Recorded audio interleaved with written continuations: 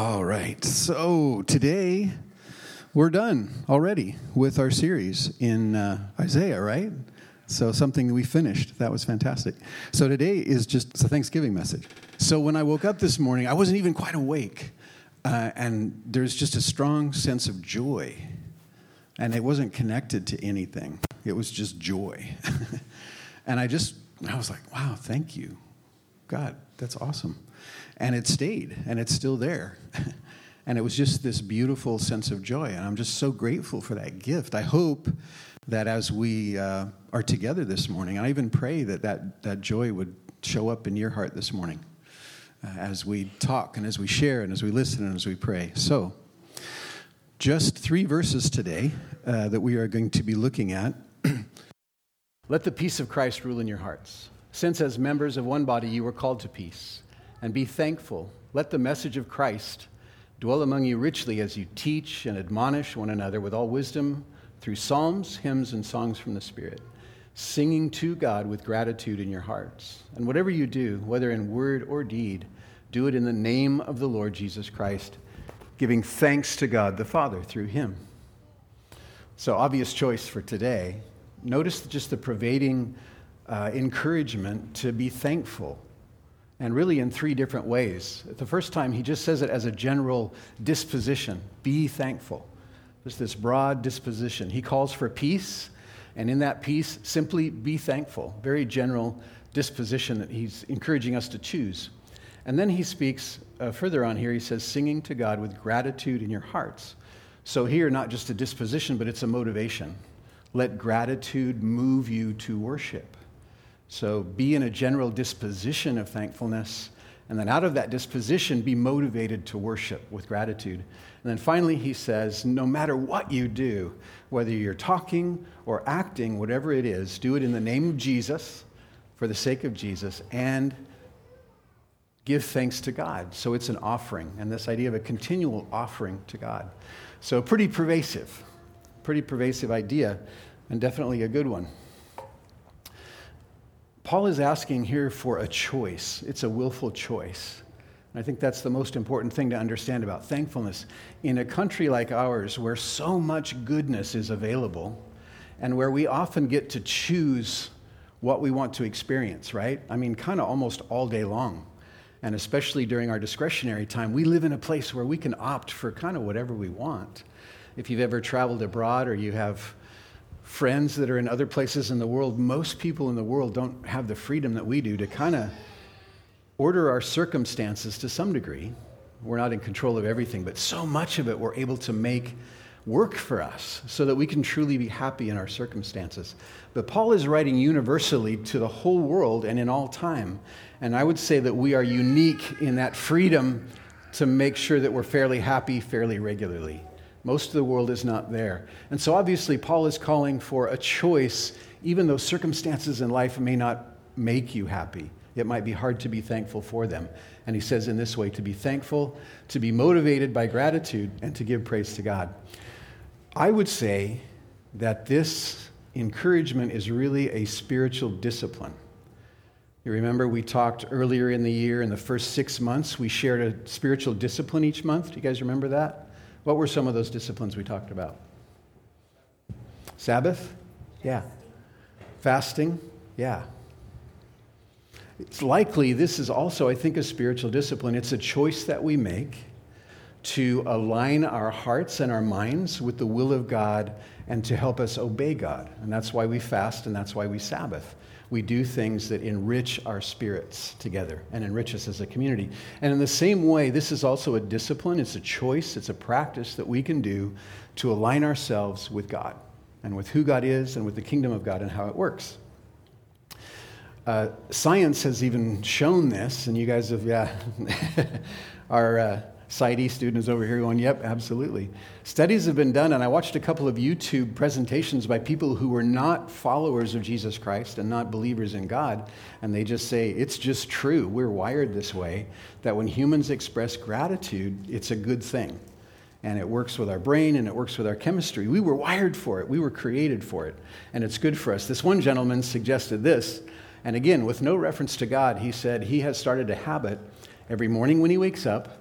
he says thank you. I'm not sure to who, but he just says thank you. And every night when he goes to bed, he says thank you. And this is his habit. It's a spiritual discipline for him. Not necessarily in the name of Jesus, but even a non-believer is recognizing gratitude is somehow what we were wired for. Take that and couple it with the reality that we have a God to whom we can say thank you. And I think that we are doubly blessed, that we can do what we were wired to do and do it with the one to whom we were wired to do it, to be grateful to God. I did a little bit of research, too, on the history of American Thanksgiving, and I thought it was kind of fascinating. I don't know if you guys know this, but I'll share it with you real quick. So we all know the story of Plymouth Rock, or the many stories that are out there about the Pilgrims and the Indians and that first Thanksgiving. But Thanksgiving wasn't established as an American holiday until, do you know which president? Abraham Lincoln. Abraham Lincoln actually was the first president to declare a national Thanksgiving. So before that, for about 80 years, it was mainly New Englanders. I think because of this original practice around Plymouth Rock and up in New England, they had Thanksgiving days. And they kind of happened state to state, and they didn't happen regularly. They were in October, they were in November, they were in December, and they were in January. So they were all over the map. But the actual impetus behind it was a woman named Sarah Hale. Anybody know anything about Sarah Hale? Oh, there we go. We have a historian in the back. I should let you explain this. That's right. Every one of you have memorized one of her compositions. Do you believe that? Probably. What would it have to be if everyone in the room has memorized it? Mary Had a Little Lamb. There you go. Thanks, Bill. This woman wrote Mary Had a Little Lamb. She wrote a lot of stuff. She lived for 90 years, and she was primarily an author and an editor. So let me read a little bit of the story to you here. Sarah Hale was an American writer and influential editor. Every one of us have memorized one of Sarah's compositions. She was the author of the nursery rhyme, Mary Had a Little Lamb. Hale spent her life championing primarily three causes: national unity, the abolition of slavery, and the education of women. These were the things that she felt were most important and most necessary in our country. And so she spent her life writing about and promoting them in very positive ways. Sorry, Hale, well, there we go. Hale may be the individual most responsible for making Thanksgiving a national holiday in the United States. It had previously been celebrated mostly in New England. Each state scheduled its own holidays, some as early October, others as late as January. Her advocacy for the national holiday began in 1846 and lasted for 17 years. What do you think she was waiting on? She was waiting on a president to agree with her that this was a good idea. She actually wrote to 5 presidents in succession throughout their service. And it wasn't until Abraham Lincoln came along that finally a president said, "This is a great idea. Let's do this." One of the things that's, to me, very ironic about it is the timing. Do you have any idea when Lincoln made this proclamation? What was going on in the nation historically? It was in the middle of the Civil War, which seems like a crazy idea. Like, why would that be so? But really, it's amazing. And I think it illustrates this point that the power of giving thanks is the most powerful when it's the most difficult to give thanks. So let me read for you the proclamation. It's very amazing. It was actually written by the Secretary of State, William Seward, who I think probably wrote a lot of Lincoln's speeches. Very articulate. But here's what it says. A proclamation. The year that is drawing towards its close has been filled with the blessings of fruitful fields and healthful skies. To these bounties, which are so constantly enjoyed that we are prone to forget the source from which they come, others have been added, which are so extraordinary in nature that they cannot fail to penetrate and soften even a heart which is habitually insensible to the ever-watchful providence of Almighty God. Can you imagine a leader in the United States of America today writing such a thing? That was a different time, wasn't it? Yep. I love this statement. Even the most hardened heart can be softened with this ever-watchful providence of Almighty God. In the midst of a civil war of unequaled magnitude and severity, which has sometimes seemed to foreign states to invite and to provoke their aggression, peace has been preserved with all nations. Order has been maintained, the laws have been respected and obeyed, and harmony has prevailed everywhere except in the theater of military conflict.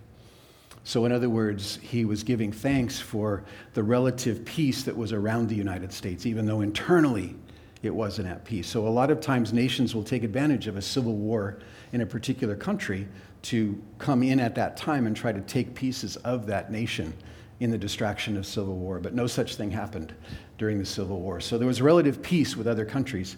And outside of the actual theater of the campaign, there was a lot of industry and growth going on that was actually quite healthy. It's a very huge contrast. Peace has been preserved.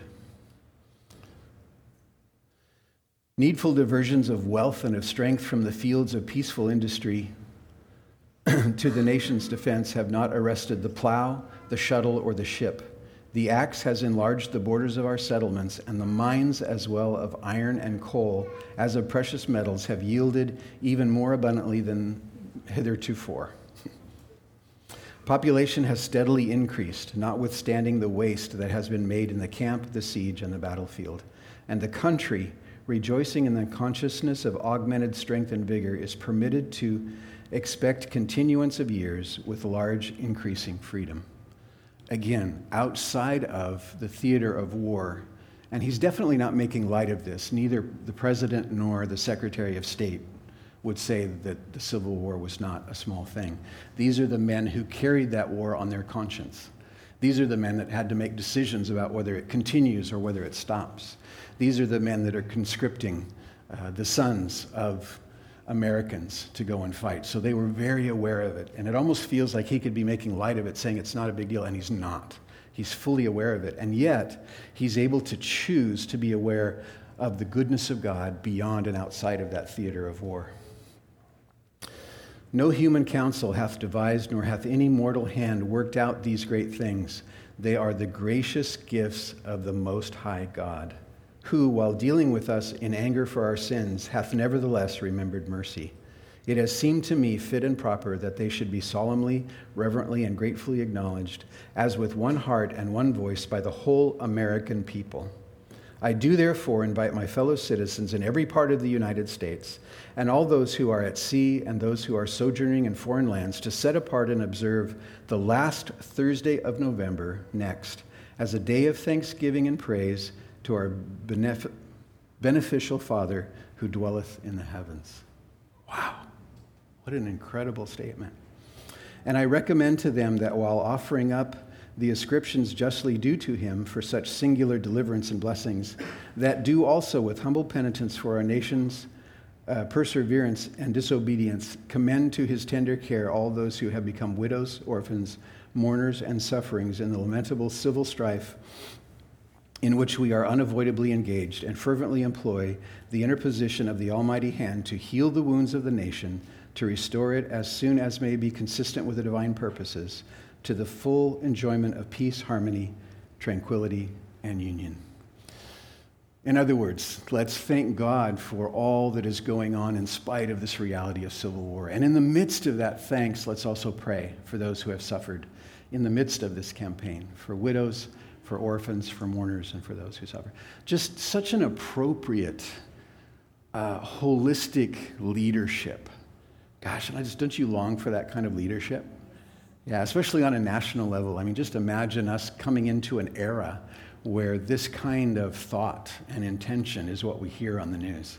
You know, State of the Union address, that comes up. Wouldn't that just be amazing?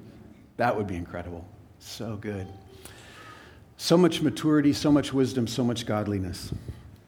And here's how it ends. In testimony whereof I have hitherto set my hand and caused the seal of the United States to be affixed. Done at the city of Washington, the 3rd day of October, in the year of our Lord, 1863. President Abraham Lincoln. A spiritual discipline, and an entire nation invited to practice it. What's amazing, too, to me, is that it still exists today. That holiday is just 4 days away. Somehow, in all that we've been through as a nation, we have not abandoned what we saw as a noble and wise idea. Some of us have turned it into Turkey Day. That's just what we do with holidays. We reduce them to the lowest common denominator. But there's still freedom in our country to celebrate this day in any way that we want to. And certainly there's a recognition, and I've noticed, you probably have too, there's still this thankfulness idea, even if it's not really directly spoken to God. People will talk about what you are thankful for. And I think that's just incredible. Again, we as humans are wired for gratitude. We are wired to be thankful. And we live in a country that still holds this holiday of gratitude. What I want to do is two things. I want us to actually together as a congregation this morning practice what President Lincoln opened the door for, and that is to take a little bit of time together to reflect on what are the aspects of our experience, what are the aspects of our community and our country and our state today that we could clearly state that we're thankful for. What are the parts of our experience that are beautiful, clearly the hand of God at work? And some of them are probably very small, and some of them are very individual, and some of them could be quite large and quite amazing. And I just want to take a few minutes right now to ask you, and I sent an email yesterday, and I mentioned maybe sharing some stories, and I was kind of prompting this idea that we together as a congregation would speak out our own gratitude and really take this time to focus. Before we do that, I just want to mention in the sphere of in the sphere of spiritual disciplines, I don't know if you noticed, maybe you've done this. Anybody ever participated in the Gratitude Project, where you basically take a certain number of days, maybe 40 days, and you state your thankfulness for one thing? Yeah, who's done that before? Yeah, okay, awesome. David shared with us this morning that he's been doing it. Maybe you've seen it posted on Facebook, and he shared with us this morning at prayer that experience. And I'd like you, David, if you would, just to take a minute or two and explain that again to us. Yeah, 4 years ago, so I was going through a transition in life, some big changes, and I just realized that I am in front of the mic, in front of the speaker, and it's going to feedback. God just really prompted me to be grateful, and I was like, well, what does that look like? And it just came to me, and I don't know if it was him or just an idea or whatever, but just to wake up every day and post something on Facebook. Again, it's not for everybody else necessarily, but it's just for me to physically get it out, to post something that I'm grateful for every day in November. And I did it, and it was amazing, the transformation that happened to me over that first time I did it. And this year I'm doing it again. This is the third year I've done it. And there's a tangible change. You can ask my wife. I tend to be kind of pessimistic by nature, and I see the story in the Bible of when they send the scouts into the land. I always dreamed of being a Joshua and Caleb, but when I'm really truthful, I'm not one of those. I'm one of the other guys. But I've always longed to be a Joshua and Caleb, so much so that literally, I know this sounds really weird, but like, when you get a new computer and you name your computer, all my adult life I've named it Joshua or Caleb. Because that's who I want to be, but it's not my nature.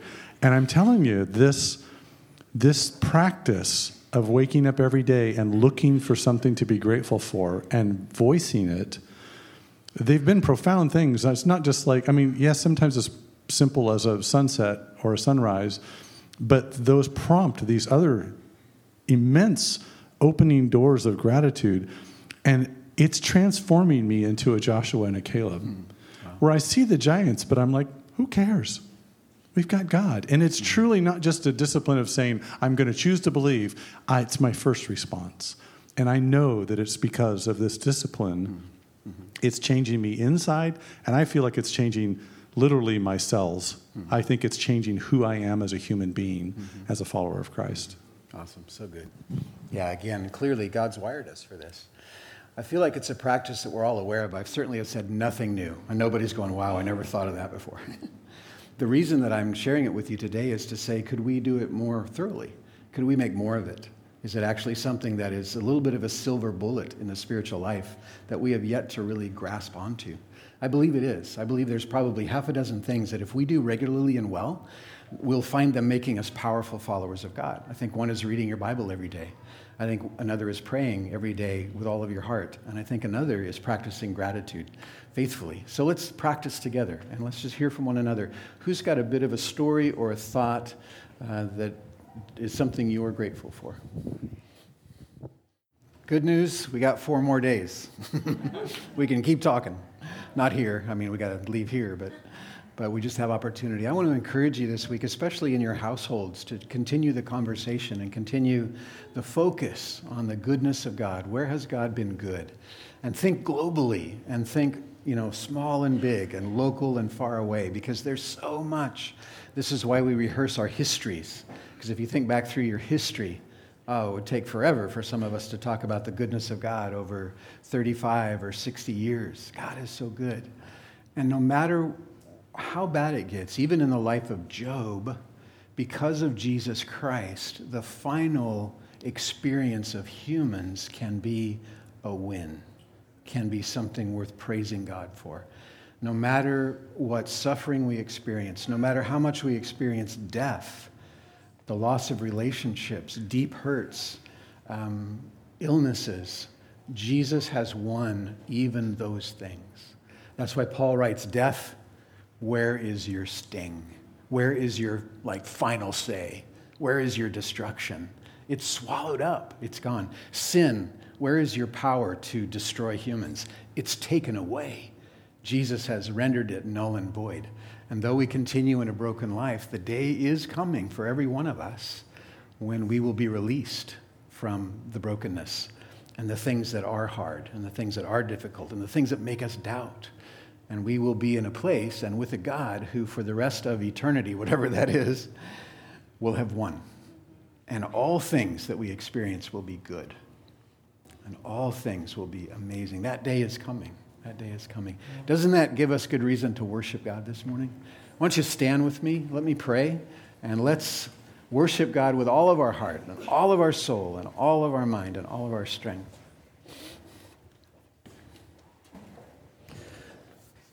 Father, I just agree with Consuela that you have gifted us here as a family with one another, and we are so grateful. God, I thank you for the overwhelming hospitality and care that is in this community. I thank you for the most sincere hearts. I thank you for so much faith, for people who deeply believe in you, and even when they go through super hard stuff, God, they still believe that you're there, and they still cry out to you, and they still ask you for a yes. God, thank you for saying yes. Thank you for answered prayer. But God, we thank you most of all for Jesus, that in Jesus, even our greatest disappointments are rescued. Even death is rescued. We praise you, Jesus, for what you've done. Thank you for taking away the power of death and the power of sin. We worship you now in spirit and in truth. God, you are a good God. We worship you for your goodness. We remember your goodness. Thank you in Jesus' name.